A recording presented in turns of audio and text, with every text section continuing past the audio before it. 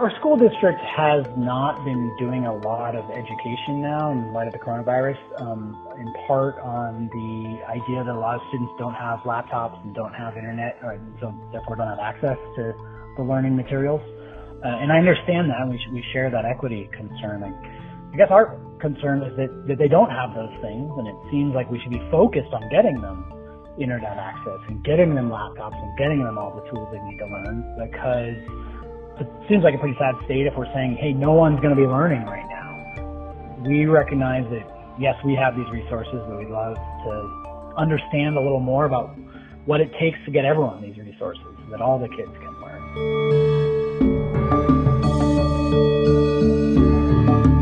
Hi, I'm Diane Tavner, co-founder of Summit Public Schools. As schools have shifted rapidly to remote learning, parents have a lot of questions and challenges. So along with Michael Horn, a speaker, writer, and thinker on all things education, we decided to launch a podcast to answer them. In today's episode of Class Disrupted, we're going to look at the role the internet and devices play in education. For the two of us, having the internet in our homes is like having running water. Having a dedicated device to work on is like having a cell phone. It's a given, a basic element of our lives. But not a landline. No, not a landline. Well, actually, we still have an old school landline phone, but we haven't plugged it in for years, and it's a paperweight now. And I have your old landline number stored in my cell phone, which explains why you haven't gotten all those messages I left for you. Fair enough, but I'm actually trying to get to answer all of the messages coming in right now, thankfully, with your help. And one of the things parents are pointing out is that tech is something most of us take for granted. We know that isn't true for all Americans. That said, it becomes more and more true all the time. 90% of American adults regularly use the internet, and 3/4 of the country has broadband internet access at home. As we're all painfully aware, COVID-19 has forced school closures for the rest of the school year in most states. It's affected nearly all of the nation's 50+ million public school students. And while some schools are offering technology-enabled schooling, we've seen a ton of schools that are only doing worksheets. Worksheets, mind you, that have to be printed and then delivered, mailed, or picked up weekly. Michael, it's become a head scratcher for a lot of people. If most Americans have access to the internet at home, you'd think that most kids would have access to the internet and a device, right? So why aren't all schools offering tech solutions? The thing is, even with most of the nation having broadband at home, that leaves over 9 million children between the ages of 3 and 18 without it. And even if families do have internet, they don't necessarily have a dedicated device for each of their children to use, which for older students would have been a big problem even before the pandemic. But now that impact is magnified, as research shows that 8th graders without access to computers or internet were already more than 2 years behind their classmates. Add this all up, and there are now plenty of schools telling their students and families that they don't have the capacity to serve their academic needs at all. And so school is effectively out for the year. So this leaves us with a big question. How is this possible?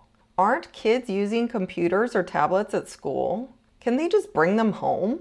If so many Americans have the internet at home, what's the problem? And if they don't, isn't that a bigger problem? How are kids going to learn the skills to function in the world without regular access to the internet if 90% of people have it? And what's the right role for tech in education anyway? How do we make sure we don't go overboard? Great questions, and the best person we could think of to help us answer them is Evan Marwell, the founder of the Education Superhighway. In 2012, Evan set out to upgrade the internet access in every public school classroom in America. Many people, myself included, thought it was a worthy, ambitious goal, but hard to imagine pulling off. But Education Superhighway did it. They've helped to bring broadband to 35 million students, and they are set to close up shop in August of 2020 because, well, they did it. Their mission's been completed. It is amazing what they've done.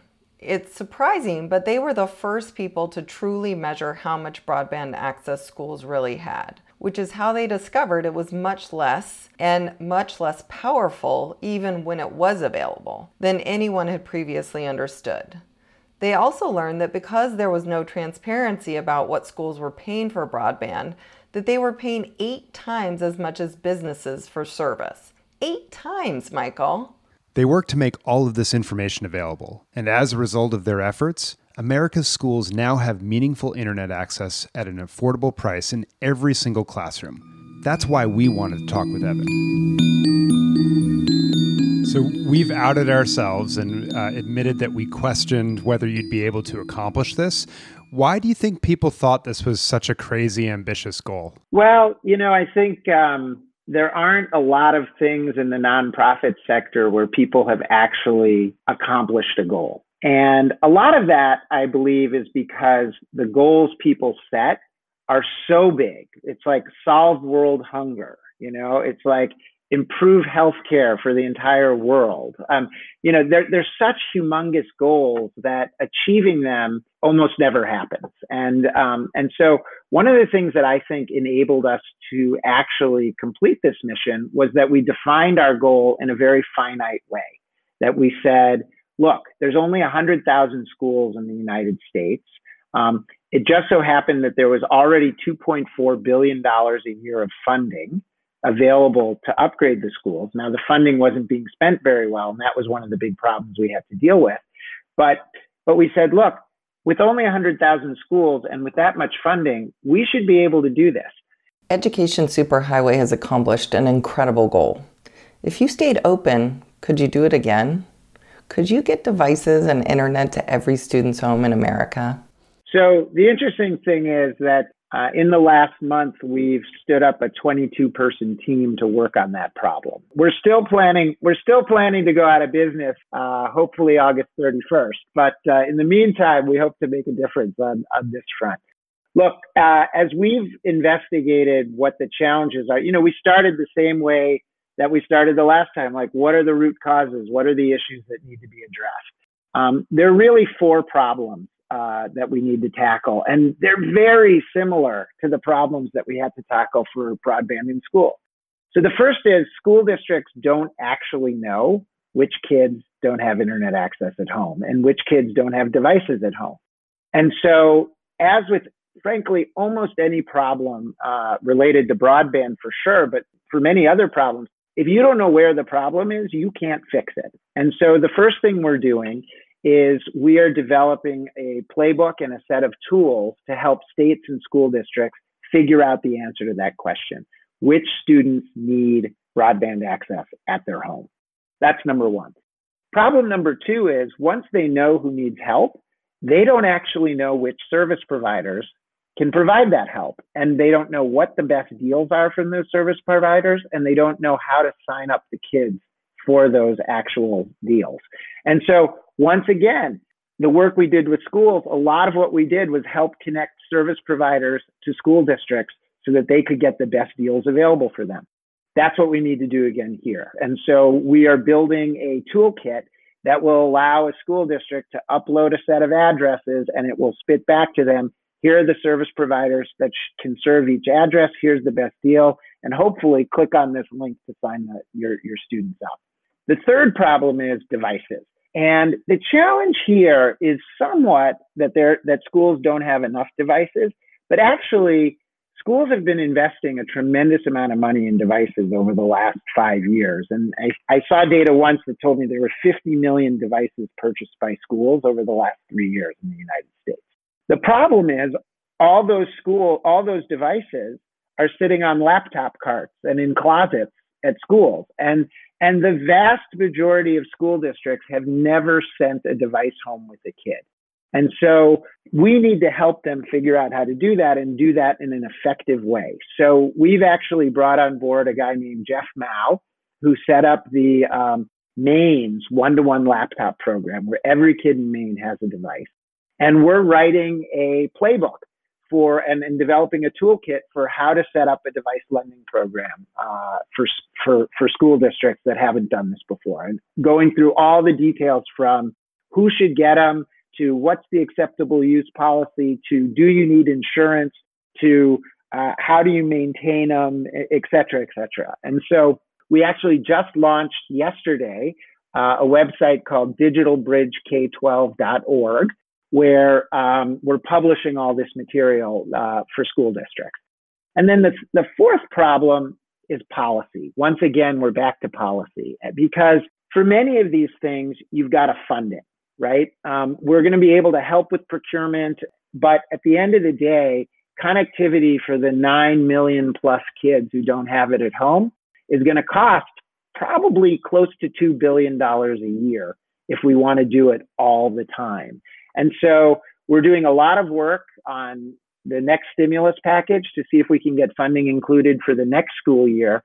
But to be quite honest, if we really want to be prepared for remote learning, not just in 2020, but in the future, we need to make policy changes to the E-rate program that allows it to support this kind of connectivity in times of national emergencies. If we were successful, so let's make the case, what would that enable for every kid to have a device and access to high-speed internet at home? What would that enable? Look, we are huge believers in the power of digital learning and the power of technology to transform education. We believe it can dramatically increase student engagement. We believe it can level the playing field in what people have access to, what kids have access to. We believe it can help personalize learning, as Diane, you've been such a leader in. But the big challenge is, and I think this was, has been shown sort of laid bare during the last month, is schools, teachers, state departments of education, they need time to figure out how to do this. Yeah, super appreciative not only of you coming on, but your continued efforts, even as you are preparing to close down. This is incredibly valuable for the country. So thanks, Evan. Thanks for doing this. Okay, I'm feeling a lot better after talking with Evan that getting devices and internet at home for our students is a solvable problem. Of course, that leads us immediately to the worries many teachers and parents have about technology and learning. It seems like there's always a new story about how some Silicon Valley tech guru doesn't let their own child use a device. So there's a lot to clear up. Right. I hear parents cite outdated or incomplete recommendations about screen time. For some reason, 2 hours as a limit has really stuck in people's heads, for example. But the fact is, and studies have shown this, it's way more complex.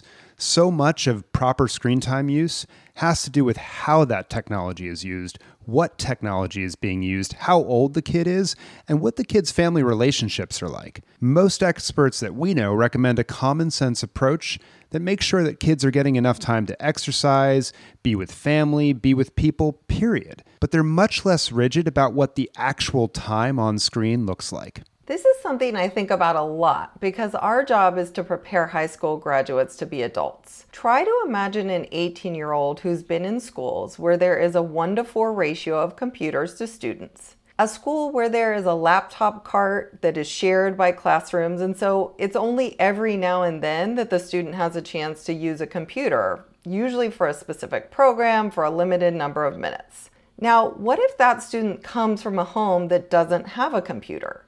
He likely has access to some sort of phone, but think about the difference between a phone and a computer. The type of work you do on each and how applicable that is going to be in college or the job market. The first thing his college or employer will expect is that he can use a computer to do meaningful work. What happens when that student starts trying to type on a keyboard with 2 thumbs? I know that sounds ridiculous, but I've actually seen that happen, Michael. 2/3 of jobs created in the last decade require at least moderate computer skills. And that's why learning tech is such an important part of education. And everyone talks about kids being digital natives these days, but it's very different to be able to swipe left and type with your thumbs than it is to learn how to use technology productively in a professional environment. Who's going to teach them if schools don't? Right. You learn tech tools when you practice them. We're definitely not encouraging typing class. Neither of us wants that to be the case. But the best way for kids to develop employable skills with computers and software is to regularly use computers and software to learn and do their work. They have years and years to practice this in school. Michael, I got a chance to talk about this with a pretty amazing senior, Casey Huerta. We talked a bit about what her school day was like pre-coronavirus and what it's like now. Would you like to hear what she had to say? Yes, absolutely. It's always best to hear directly from students themselves. Meet Casey. I live in Houston, Texas. I go to Dobie High School and I'm a senior there. And I'm really in a lot of things. I do community service. I'm in FFA. I'm in Guide Dogs for the Blind. I did tennis freshman through junior year, and then I joined swim my senior year. I have two very crazy brothers. One's older, one's younger. I have a mom and a dad, a dog, and 3 turtles. What does a school day look like for you? As soon as the bell rings, I'd get onto my computer and start doing my work. And I always have my peers next to me, so I can always ask them for questions, and my teachers next to me as well. And I always try to have as much work done as I can at the end of the day because I like having everything turned in on time. And setting goals and accomplishing them on the platform definitely helped me want to finish as much as I could in a day. Did you ever go to a school where there wasn't a lot of technology? Well, usually my elementary, middle schools didn't really have a lot of technology. We would just go to computer labs to type things up. And changing to technology, it really helped me understand not only technology, but it kind of helped me set goals a lot differently. What other benefits do you experience from being in a technology-rich environment? Well, I always worked faster than other students. So being in a regular classroom, I'd have to wait for everyone to get done with the subject or whatever, and then it would just take forever. So with the self-pacing stuff that the Connect program had, I was able to work ahead and work at my own pace, so I didn't have to wait for everyone else, and the teacher could just say, go ahead, move on, you can do what you want, and I would just keep working my way through the platform. I saw a lot of kids that are really slow too, and there's not a problem with that. People just learn different paces, but with kids learning a little bit slower, they're able to take more time to learn that subject and master it well, and they would just be able to continue going through what they need to so they can understand it better. Rather than in a traditional classroom, you would just learn it, take a test, you fail, oh well, you just keep moving on. What does that look like between you and those students? Do you guys ever work together? What does that look like? How does that kind of play out? Do you learn together, work together?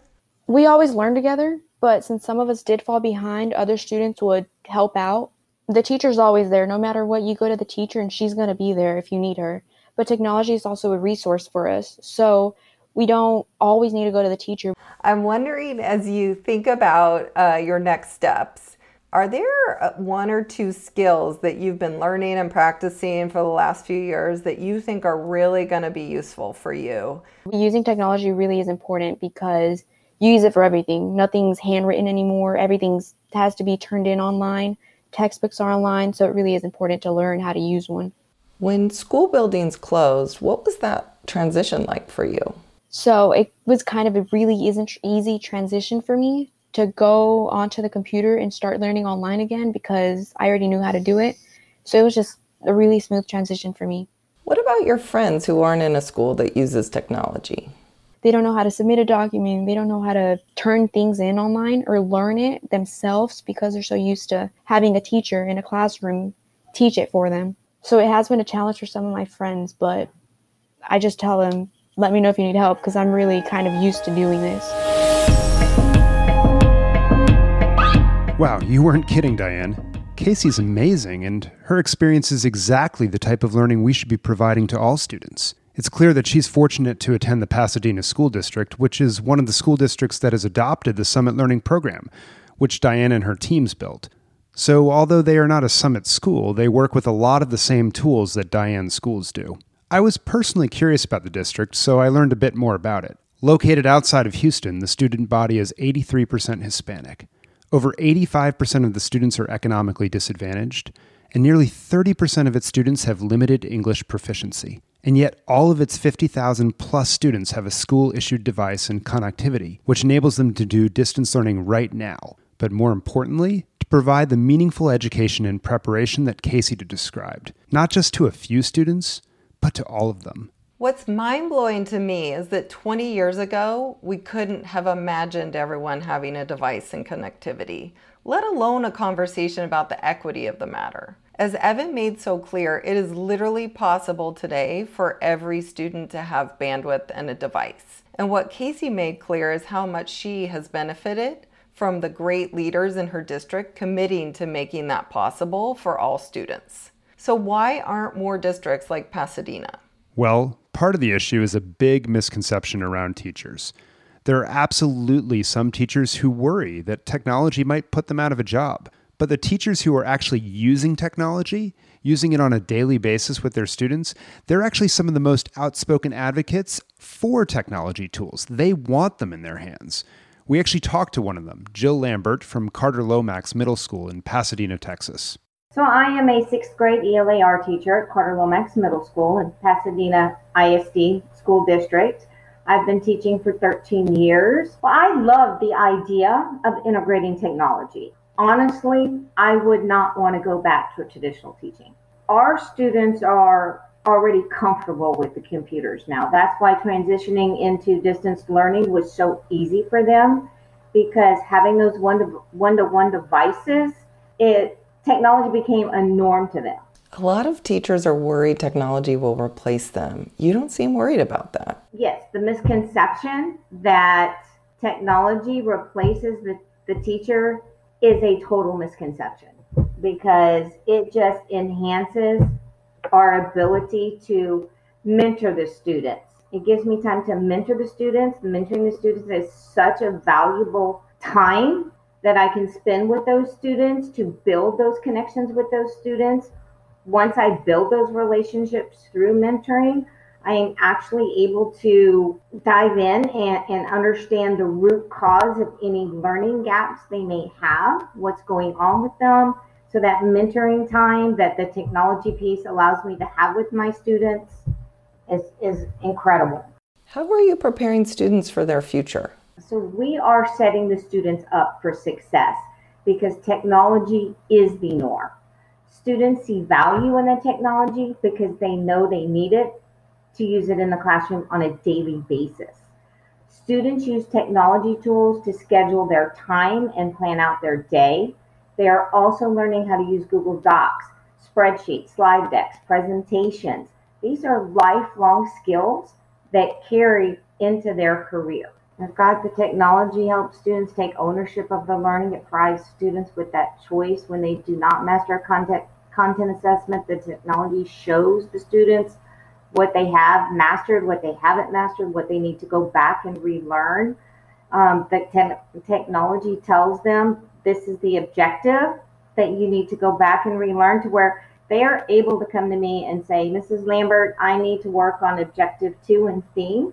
So it puts that ownership on them, that accountability on them, and that learning experience on them. So the technology has allowed it truly to be student-centered and data-driven.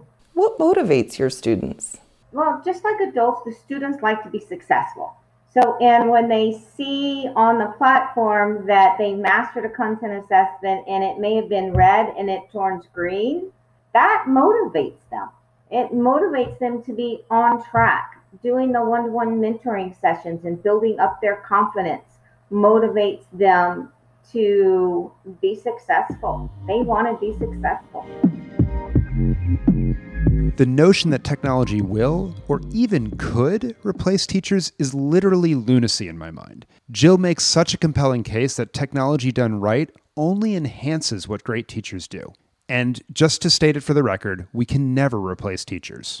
Of course we can't. And technology isn't the only tool we should use in education. It shouldn't be the only, or even the first place we look for solutions. But it's a hugely impactful piece of the puzzle. It's just so striking to me that giving every kid access is possible, that every school district in the country can have this. For those who say it's just too expensive, that it's not doable, that's just not the case. It is doable, and it would have a dramatic impact. And maybe more importantly, it can open all sorts of opportunities for learning. Which leads us to the question, why is the work my school is assigning so boring? And conveniently, that's the question we'll seek to answer in the next episode of Class Disrupted. Thanks for listening, and thanks to our awesome crew making this all work. Jenna Free, our writer, Steve Chigueras, our producer, and Nathan James helping us with publicity and graphics. We'll see you next time on Class Disrupted.